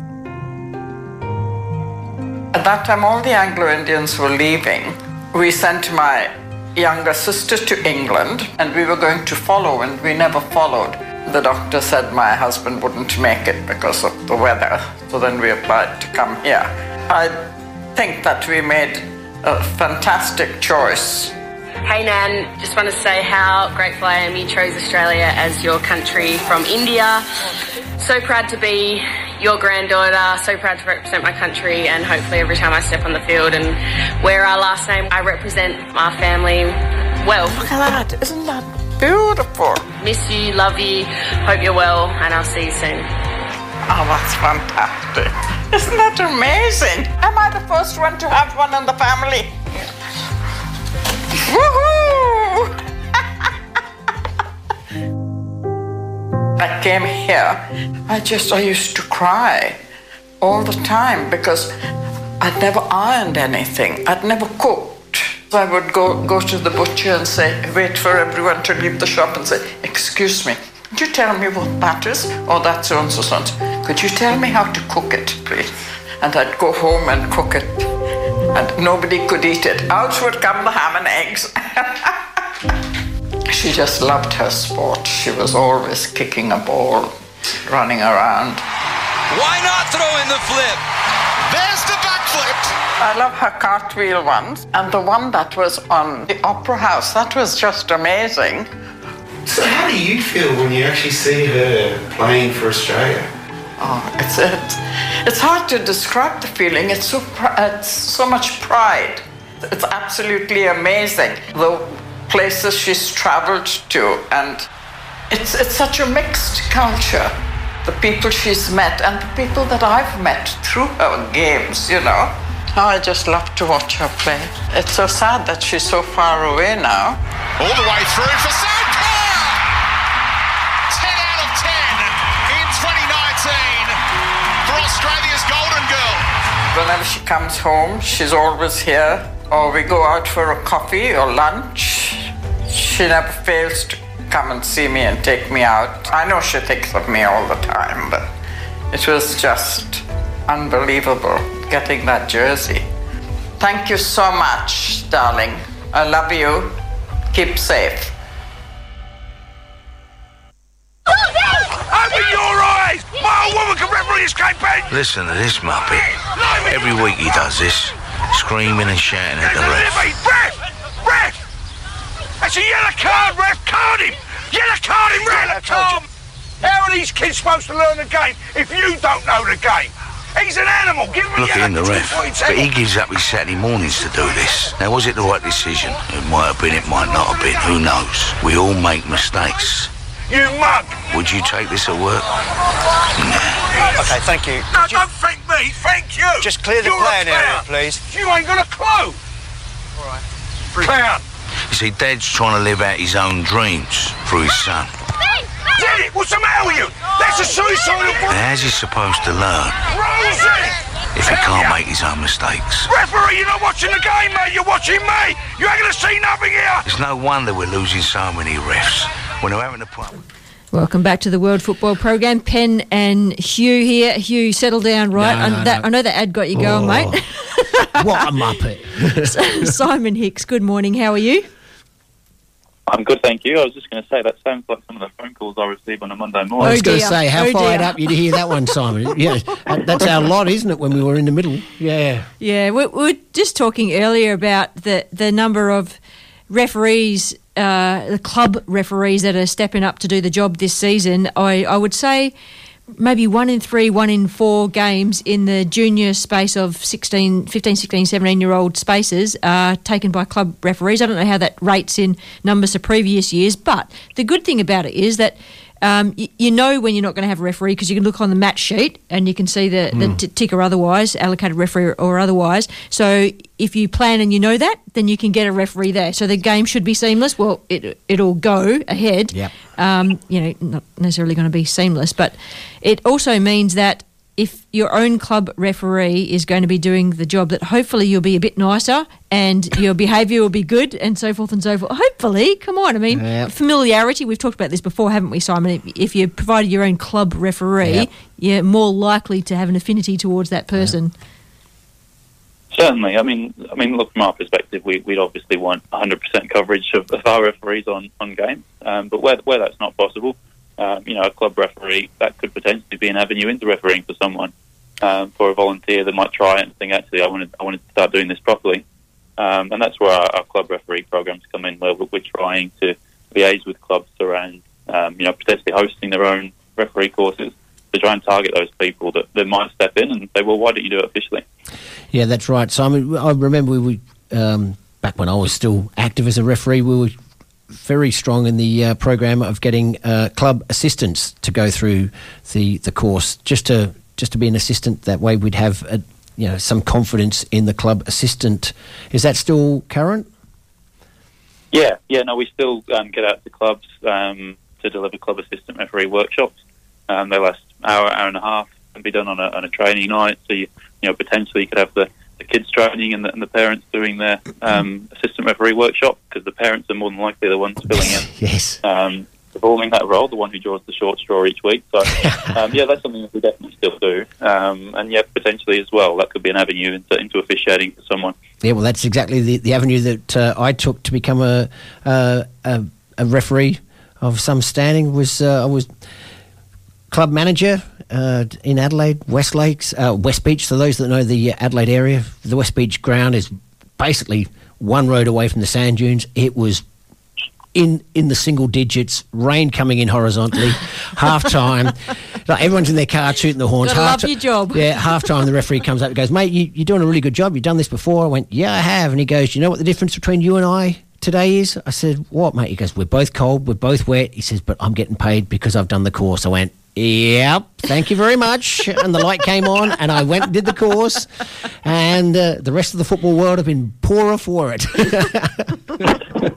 Not at all. Well, we'd love to have you back involved, too, I can tell you that much. I've heard that from a few people, just so they could throw some more things at me. Yeah, just on that, Simon, the numbers do appear to be low this year. Are they lower than previous years? And, what do we put that down to, and what are the action plans in place to help encourage that?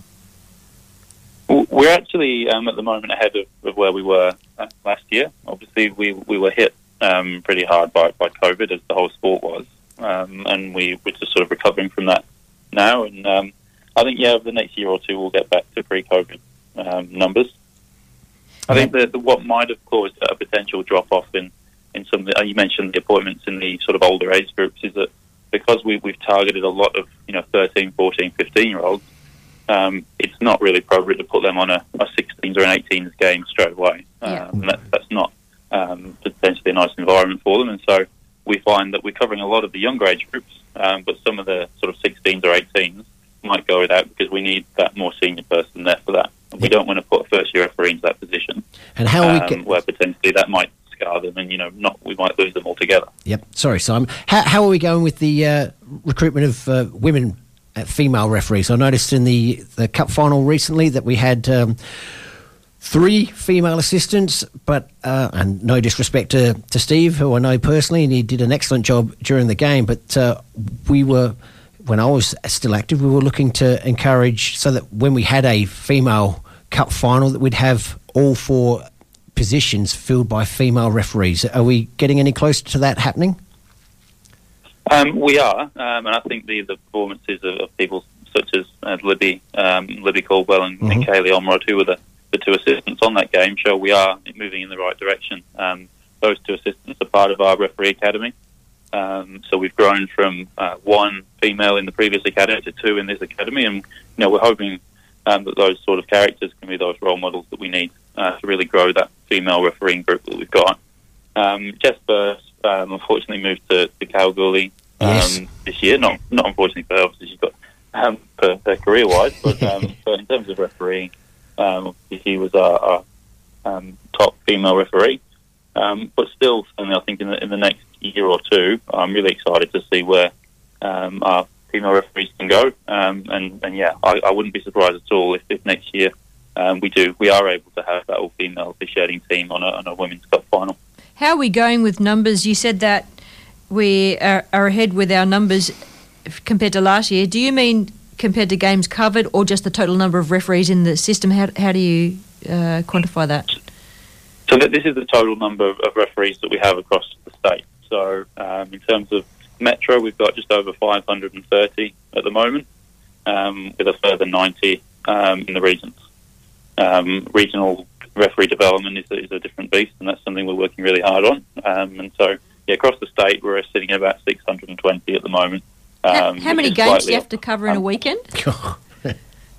We're sitting around, across the whole weekend, we'd be around 400 or 500 across all the different things that we do. Obviously, we appoint not just Football West matches, but we appoint some schools matches as well across the weekend in the PSA comps. Yep. We'll be sitting 400 or 500. Well, that's not too bad. Yeah, and obviously, as Simon is well aware of, not every referee of those numbers, not every referee is available every week, so that's why we're getting some games that aren't being covered by official referees, unfortunately. Is it usual practice to allocate one referee to multiple games to be effective in time management, or is that not the done and proper thing? No, we have lots of referees that will do multiple games in a day. That's very common. A lot of our referees are quite happy to do that. Some people prefer the one game, and that's fine, and we manage that.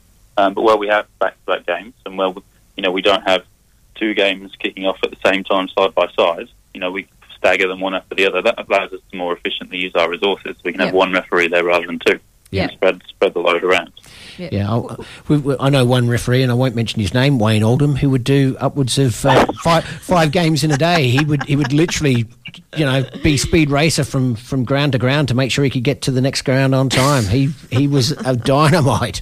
I remember Wayne. Yeah. Is he still refereeing? Yeah, he is. He's down at in Albany, and he still has the nickname Money Man because if there's a game going, he's doing it. Funny, yeah. Yeah, look, and it's not uncommon for us to have referees not just across the weekend, but potentially every night of the week with school games and midweek catch-up games. Yep, and futsal and indoors. Yep, very heavily involved. Yep, I know. There was a few that would no longer working for a variety of reasons, but would basically be full-time referees. They would have appointments every day of the week. Right, so there's just a lot of games you can catch out there if you want to. Indoor, outdoor.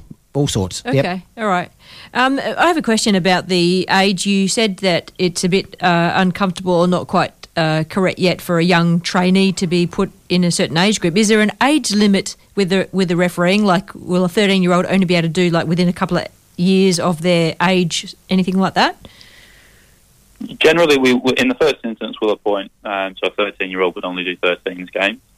But then it's very much a sort of case-by-case basis. I mean, we have some, talented 16-year-old referees that are capable of senior football, whereas we have some, brand new 17-year-olds that would only feel comfortable doing a 13s game. So you really have to sort of manage that case by case. But sort of in the first instance, when they first start refereeing, it would be their age or younger. Yeah. Yep. Okay.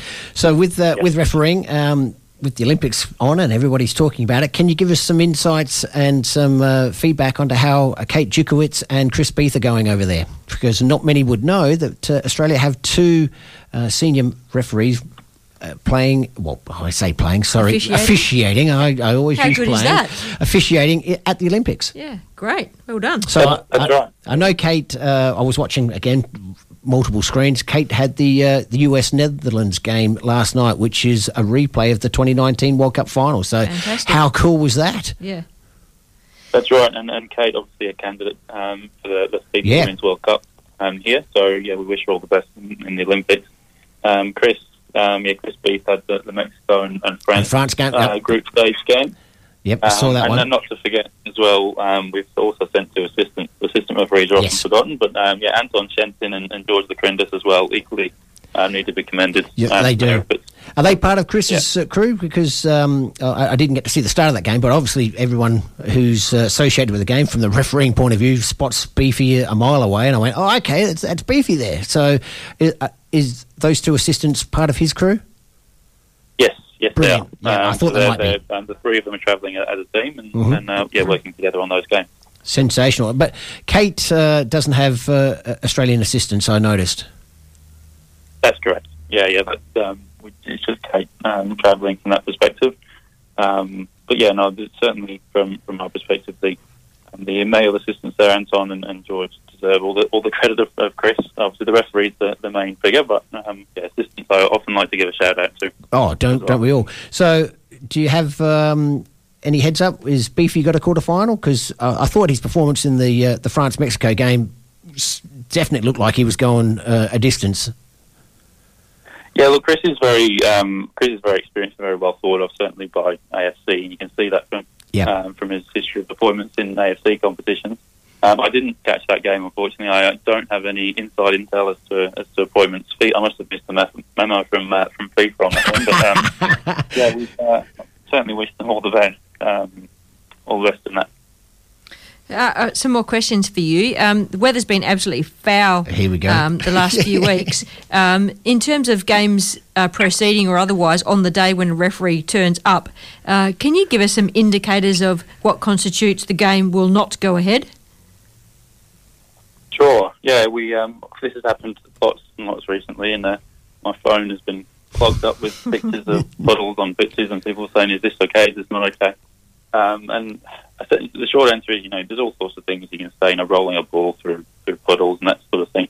But it very much comes down to a thing that we say a lot with refereeing, which is that Law 18 common sense. Yeah. And I think there's no standard we can tell people, is this, how many puddles is too many puddles, or how deep does a puddle have to be? So we support the common sense approach of our referees, and we support their judgment. Player safety is obviously the priority. And it sort of varies by the standard. I think if you're in a social, football game, my threshold might be slightly lower than in an NPL game where there's live streaming and it's that level where it is our elite level of competition. It's an entertainment thing around whether that pitch is suitable for the higher levels, but it might be suitable in a social game where people just want to play football, and it's that sort of kick around environment. So.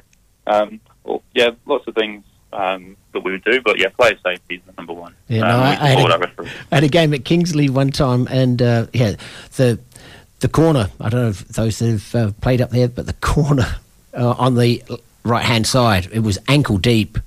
But it was only just in that corner, so I went, look, we really can't play. And they're going, but the rest of the pitch is okay, ref. I said, well, how are you going to take a corner? And I put the ball down, and the ball floated away. I went, surely that's going to be, can't we just take the corner from the other side? Go get some sand and chuck in there. It must be a bit of a challenge for the stand-in referees or the club referees that come along, because they don't have access to the laws. I would assume most of them that might be a parent, and we've had a lot of parents just step up to the plate. They've all been good about it. They might be, hopefully not coaches, because the coaches want to coach. It's just one of the linesmen steps up, and then a parent steps into the linesman job, and then it comes down to absolutely about player safety, and you have a bit of a conversation with the other team, the other coach, and you go, okay, this works, this doesn't work, let's do it. And you kind of come to like a middle ground about things. And sometimes you might play without a linesperson because the linesperson stepped up to be the referee for that game. And so far, Simon, I think everyone's been pretty damn good about it. I've not had any bad behaviour that I can think of. There's been refs that we've gone, ref, but you know what? They're not officials. They're people standing in as volunteers to do the job, which I appreciate. And thank them for afterwards. And we rely on obviously on those people to fill in when we can't provide an official referee. So that's good to hear. I think the other thing is you raised a good point with the difficulty is that when you are sort of having that consultation, for tactical reasons, one team might want to play the game and one team might not. Especially with if you reach half time in a game, then you have a result. So potentially if the team's 1-0 up at half time, they might say, "Yep, the pitch is terrible. We'll go home, thanks."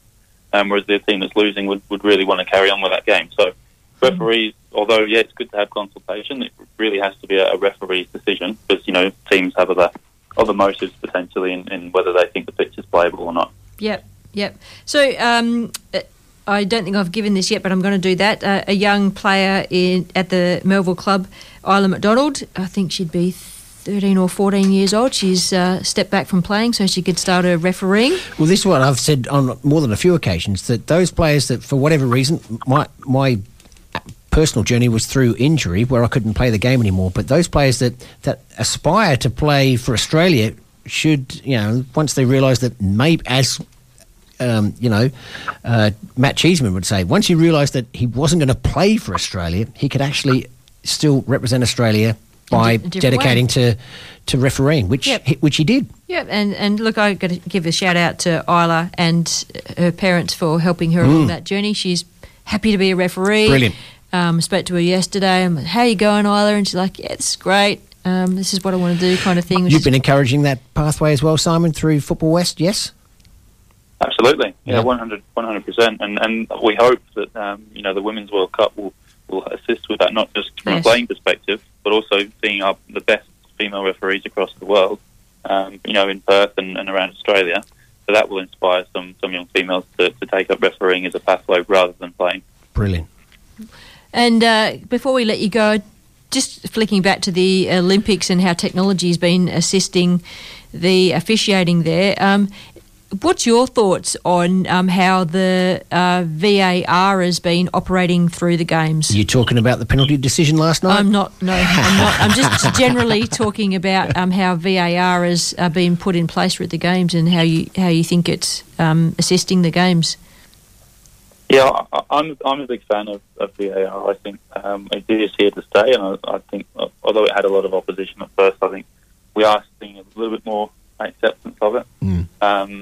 From some tweaks that are being brought in are these potentially thicker offside lines, as they say, and instead of previously when you might have seen the operators actually drawing the lines, you'll now only see the final limit, so there won't be that sort of controversy around lines being moved and things like that. You'll only see the final outcome as to whether a player is offside or onside. So I think it's a helpful tool for referees.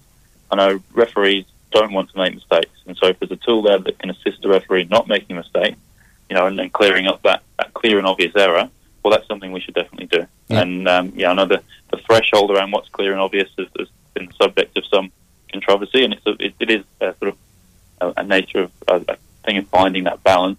And of course, there's going to be improvements, but in principle, I like the system. I think it, even as a football fan watching Premier League and the A-League, I like it, not just from a refereeing perspective. Yeah, same with the goal line technology. If you think back to and I know we've watched a bit of football. That's a different beast, and I like that. The USA-Australia game where, I thought it was, I was screaming at the telly, but the goal line technology, she just pointed to the watch and went, we're off. It was, the Australia-USA game was brilliant. Yeah, so how does that work with goal line technology or VAR if the referee has made a decision and then it's challenged by a player on the park? What happens? I'll leave that one to Simon. Go on, mate. Yeah, Simon, how does that work? Well, with VAR, the players are not involved in that. Obviously, in that process. Obviously, some sports will have challenges for players or for teams where they can challenge a particular decision, whereas all the 4 key match incidents would be automatically reviewed by the VAR, and there's no sort of challenging process from a team's perspective. I think that's a better system because everything automatically gets checked that needs to get checked, and you don't have this level of dissent. I know every time you see a penalty given, players storm over to the referee as if it wouldn't be checked, when obviously it will be. But I think this helps control that because you're not relying on players to argue with referees to then potentially have a decision changed. Yeah. Simon, thank you for joining us today. Really appreciate your time. I hope your feet stay dry this weekend and you keep out of trouble. We'll catch up with you another time for sure. Thank you. Thanks for having me as always, and speak to you again soon. Good on you. Thanks, Simon. Thanks, Simon. See ya. That was Simon Hicks, Football West referee coordinator. Good chat. And with the goal line technology, I wanted to leave the VAR to Simon because it's a little bit more technical, but the goal line technology, it's a microchip within the ball and across the line, a bit like Hawkeye. So when the whole of the ball crosses the whole of the line, it registers on the referee's wrist. There's got a device there, and it goes buzz, buzz, buzz. Sweet. No argument. Bang, goal. Len's up with Barrett Screeve and his jazz show. And this is Pen and Hugh out of here. I'm back in next week with the crew. Thanks for listening, everyone. See you later. Ta-da.